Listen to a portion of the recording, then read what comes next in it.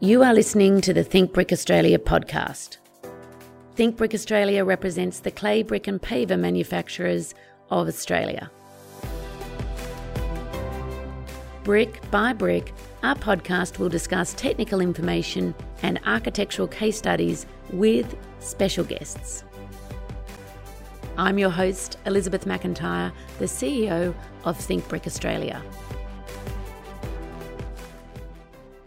One of our strategic goals at Think Brick is to develop talent.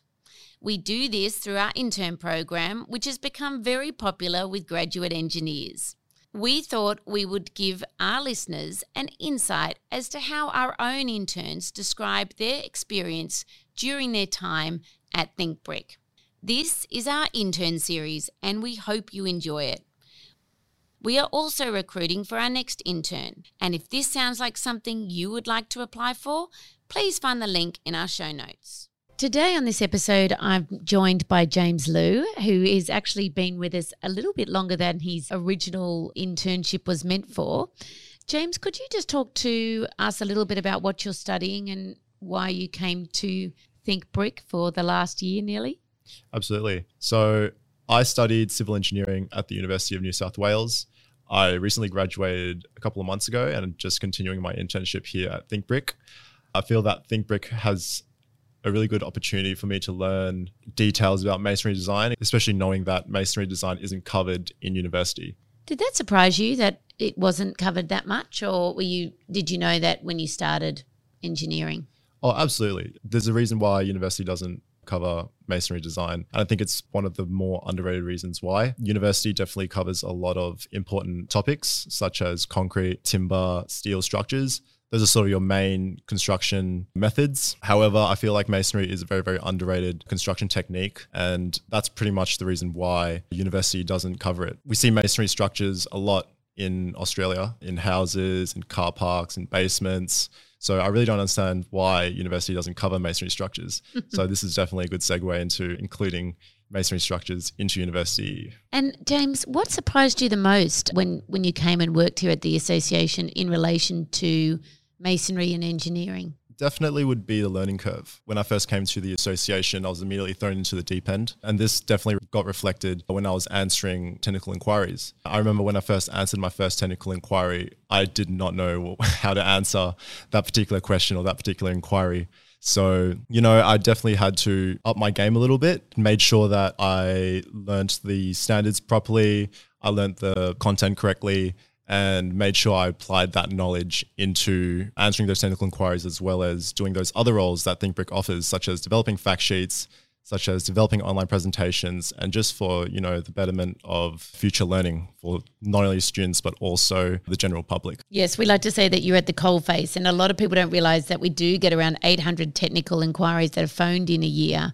James, you've also contributed hugely to a lot of our online presentations, which came about with regards to COVID. Was that another learning curve for you? Because I always think that when you have to teach something, you tend to learn something yourself. Are you able to describe that process? Oh, yeah, absolutely. Developing those online presentations was definitely a challenge, mainly because I had to extract information from the Australian standards and made sure I applied that into easily digestible pieces for the general public to sort of understand, as well as apply that particular knowledge into the problems they were trying to solve. Developing those online presentations definitely took quite a while, mainly because not only does it have theoretical knowledge, but it also has a worked example where I go through calculations and things like that. So making sure that the online presentations has the complete package when it comes to learning for the general public as well as students.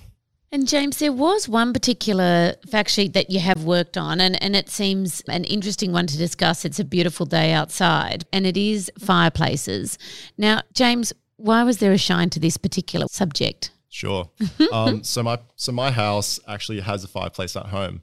And I really, really wondered how to design one. Also, fireplaces are a common feature in a house and it keeps us warm during the winter days. And they're the only thing standing after a bushfire normally as well. So what did you find out? So in developing this particular fact sheet, there wasn't a lot of design guidance in Australia, mainly because Australia has quite a dry, hot climate. So it doesn't sound fitting for Australian houses to have a fireplace, right? Mm-hmm. So when curating this fact sheet, not only did I have to consult with international standards such as the British standards or the European standards, but also had to consult with our members as well for design guidance. What did you find out? Tell me about what are the things I need to know when building a fireplace? So for a fireplace, the hearth, which is the front of the fireplace, has to be wide enough to make sure that the embers don't catch on to the floor or burn the floor, or otherwise that would be extremely catastrophic. The throat of the fireplace has to be a particular thickness or particular width to ensure that smoking doesn't occur, because we don't want a smoky house. That's right. And I think was that one of the things you were initially curious about? Oh yeah, absolutely. The throat is definitely something that you don't see in a fireplace. So making sure that you design for that throat properly is an extremely crucial design aspect. And I remember getting a call from someone that had their house sort of burnt, unfortunately, in a bit of a bushfire, and they were worried about the things that were standing was that wall with the fireplace in it. And they sort of said, look, we're worried about what are the structural capabilities of that brick wall. And I remember having to find that out, and actually it's the mortar that goes first before the actual bricks will. Oh, yeah, definitely. I can definitely attest to that. So one interesting fact that I had when curating the fireplace fact sheet was that the back of the fireplace has to be covered with a certain thickness of refractory mortar. So that refractory mortar is actually a mortar that specifically has a higher, I think, lime content. Might have to fact check me on that, but a higher lime content, which helps with the combustibility of it. So the more lime a mortar has, the stronger it is, or the more resistant it is to fires. Well, I didn't know that aspect just then. And at university, do you cover Australian Standard much or the National Construction Code? Oh no, this was definitely something that came to me when I started working at ThinkBrick. Before working here, I've actually had no prior knowledge to Australian standards or the National Construction Code. So I would say that entering the industry, especially entering a leading industry such as ThinkBrick Australia, as well as the Concrete Masonry Association of Australia, that definitely provided a good exposure to these documents. University definitely doesn't provide that exposure unless you go into extensive reading or extensive research. The other interesting thing that you have pointed out, and it always surprised me, is that we have these standards and yet so much isn't covered in them, and which has sort of led to us producing these fact sheets. And of course, one of the things that isn't described, as you've already alluded to, is fireplaces. So James, you did come here without any prior sort of work experience. What have you found to be the challenges or frustrations or the learnings of coming and applying what you've learned at uni here? Sure. So one of the biggest challenges for me here definitely would be working with a bunch of different teams. Going back that aren't all engineers. That aren't all engineers. Exactly. So in developing a fact sheet, we require graphical changes to be made because us engineers, we aren't very creative when it comes to visually designing a fact sheet, right? So as an engineering intern, I had to consult and work with our graphics team, which involves me trying to technically describe engineering concepts into simple, digestible pieces. So trying to learn how to sort of convey that knowledge to someone that doesn't have any prior experience in fireplace design was definitely a big challenge for me, but I've overcome that challenge. So that's a good sign. It's always the key to make very complex things very simple. And I think once you actually know how to explain it simply, you do a much better job for everyone. That's right. How about working with people? You mentioned about different teams, but what about workload and things like that? Workload at the association is definitely very, very manageable. I would say one of the biggest tips is to have good time management skills because there are certain deadlines that you have to meet, not only at the association, but also working full time in general. That is definitely something that needs to be progressed and something that needs to be met in order for you to, jump those ranks. It also builds good work ethic as well. So working here full time definitely helped me hone those skills.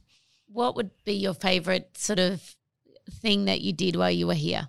I would say definitely the online presentations, making sure it all looks good. Developing those online presentations also helped me with my graphical skills. So making sure that the presentations look all nice, making sure that the technical information was correct, making sure our diagrams were also technically correct. Those were the skills that I've picked up when working here. We do ask everyone that comes on this podcast, James, whether they have another use for a brick other than its intended purpose, which is obviously to build a brick wall. Do you have such a use? Oh, yeah. A couple of years ago when I went down to Jindabyne, me and my friends wanted to start a little campfire. Okay. So we looked around our Airbnb and we found a little stockpile of bricks. So what we did was we went to the little area next to the lake and we got those bricks, formed it into a little circle, chucked some sticks inside, and we started a fire. And from there, we started to cook our little marshmallows on there. Just had a really good time. You know, James, I'm starting to sense a theme. Fire pits, fireplaces. Oh, you've got me down on point. James, thank you so much for joining us and also for your contribution to the associations. You've been an absolute delight to have here, as well as really moved the needle for us in what was quite a challenging time as to how we present information that's very complex but make it very simple. So thank you. Thank you for having me. If you have enjoyed this podcast, please follow, rate and review our podcast. We are always looking for new ways to think brick. If you have an idea of what you'd like to hear about, there's a link in our show notes to let us know.